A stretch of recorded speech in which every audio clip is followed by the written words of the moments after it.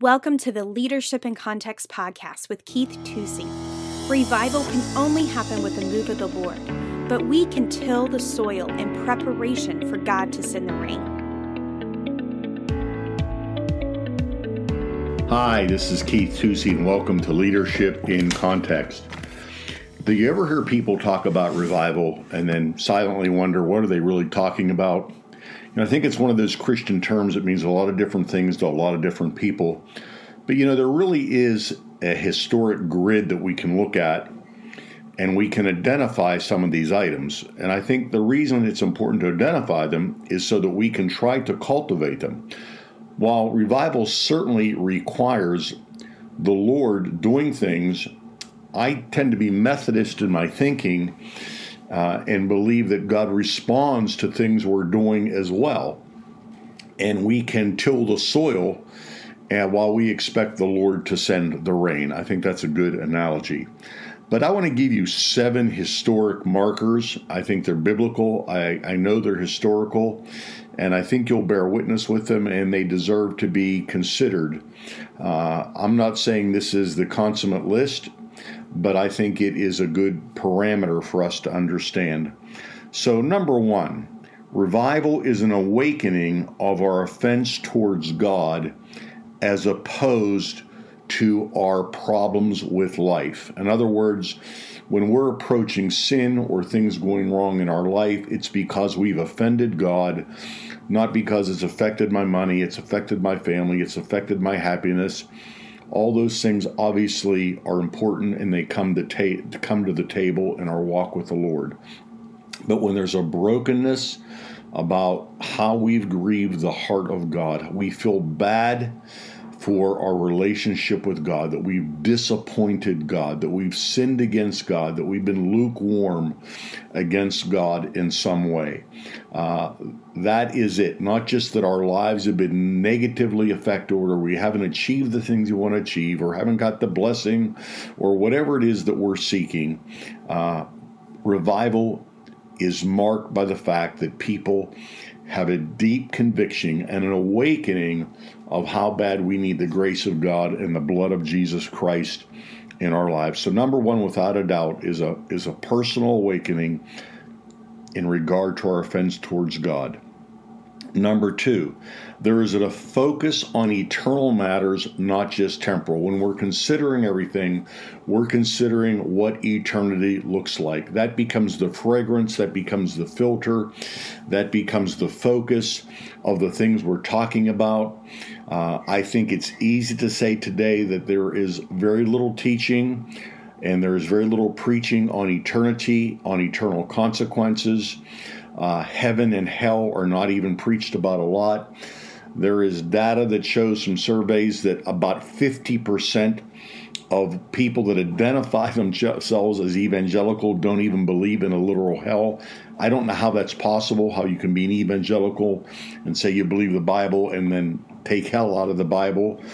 It's certainly an unpopular doctrine. Anything in our culture that has to do with the consequence for sin is not treated very seriously. There just being a focus on eternity, songs about eternity, prayers about eternity, lifestyle decisions driven by eternity, not just temporal.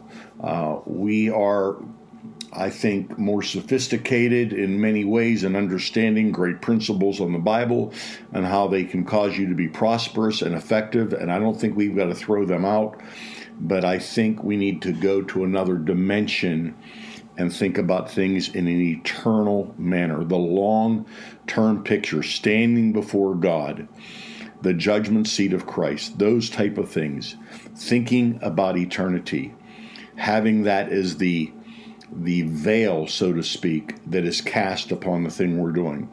Number 3, dedication to personal holiness, not living our lifestyle as the status quo. What do other Christians do? What other Christians don't do? How close can I be to the world and get away with it type of thing. But a dedication, being willing to be personally nudged by the Lord, to have a fasted lifestyle, to have a separated lifestyle, to have certain things in our life that are sanctified and called apart by the Lord. This is one of the remarks of revival, where believers don't only walk away from sin, they walk away from weights, they walk away from distractions, they walk away from amusements, they walk away from things that misdirect them, that are not necessarily a sin. They're not a black and white offense towards God, but for that time in their life, they are looked at as a weight. They are looked at as a distraction. They are looked at as something that is taking energy and affection away from the purpose of God. So number 3 would be a renewed dedication to personal holiness. When I say holiness, I mean a lifestyle that is set aside. Are we growing in conviction would be a good way to put that. Number 4, maybe the most obvious one, maybe one of the ones you think of first of all when you think about revival, and that is a love and concern for lost people. A love and concern, seeing people as golden grain that's ripe for the harvest, a concern for them that affects our time, our talent, and our treasures. A concern for lost people that emboldens our witnesses and causes us to be bold, that sets ourselves aside and thinks about them, where we're willing even to be ridiculed for the gospel, for the preaching of the gospel, for the pleading of men's souls, where we become that embodiment of 2 Corinthians 5, where the ministry of reconciliation is working through us and we are pleading for people to come to Christ. Just a love and a concern. I don't know that you can have a concern apart from love, and I don't know if you can have a biblical love apart from concern.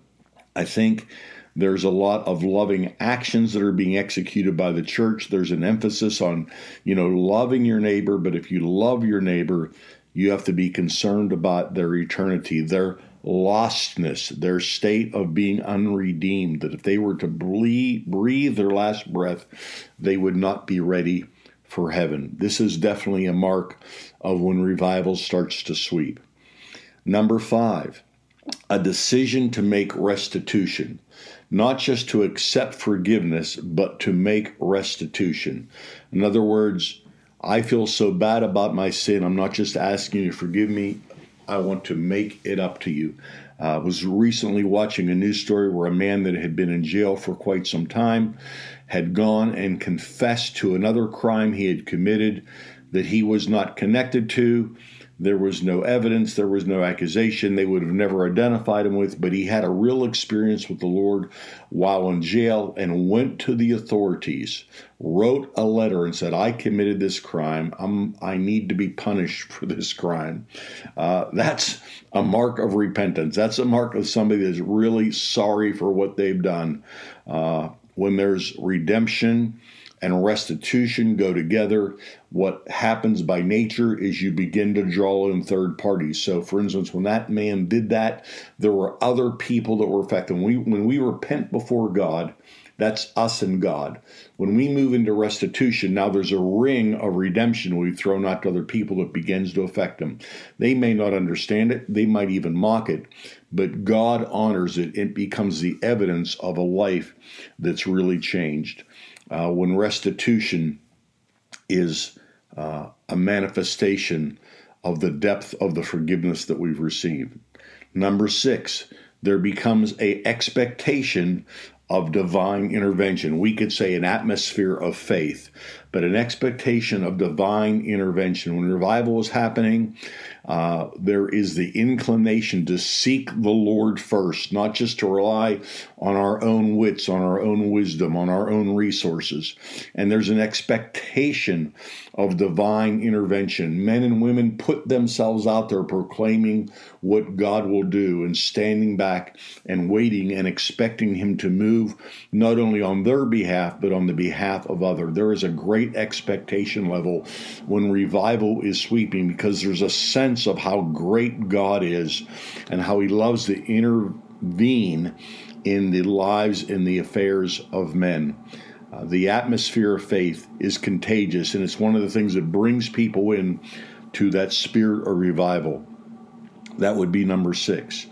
Number 7 is that there's a commitment of service, that people begin to set themselves aside, not just in fivefold ministry, but they just begin to set themselves aside. They serve faithfully in the church. They serve in outreaches of the church. They serve those who are serving in the church. One of the manifestations of revival is that those people that are being effective in missions get great support. They get great workers. They get great givers. They get great associates. They get great prayer teams working with them. And then, of course, the ultimate thing is that men and women are willing to set themselves aside for service. They set themselves aside, whether it's for a month, a year, a week, a lifetime. But they say, God, I'm going to give myself to you. I'm going to set myself aside for service. It could be foreign. It could be domestic. It could be in the church. It could be in the community. But it's a clear sign of what happens when there are revival fires and revival winds that are moving. Little embers, little outposts of the kingdom of God get cast out there. And so as we're encouraging people to commit their lives to service, not just function, but service, not just doing something, but understanding the connection to exalting the King. Hey, I think these 7 points are very fascinating. I just gathered these up from, reading and in my limited experience. And I've seen sparks of revival. I've been involved in revival in the Soviet Union in the 80s. And so some of these things I've seen firsthand. Hey, this is Keith Tusey. Share this with somebody. Ignite a spark in them. God bless you. Have a great day. Today, Keith had a discussion on what revival looks like. Revival happens when there is an awakening of our offense towards God, a focus on eternal matters, a dedication to personal holiness, a love and concern for lost people, a decision to make restitution, an expectation of divine intervention, and a commitment of service. Let's till the soil and expect the Lord to send the revival rains. Thank you for listening this week to another episode of Leadership in Context with Keith Tusey. Join us next week as Keith continues to put leadership truths in the context of the local church. As always, subscribe, like, rate, and share our podcast. For show notes or to ask Keith a question, email podcast@innerpastors.com. If you would like more information, you can check out our website, find us on Facebook, or follow us on Instagram @innerpastors. See you next week.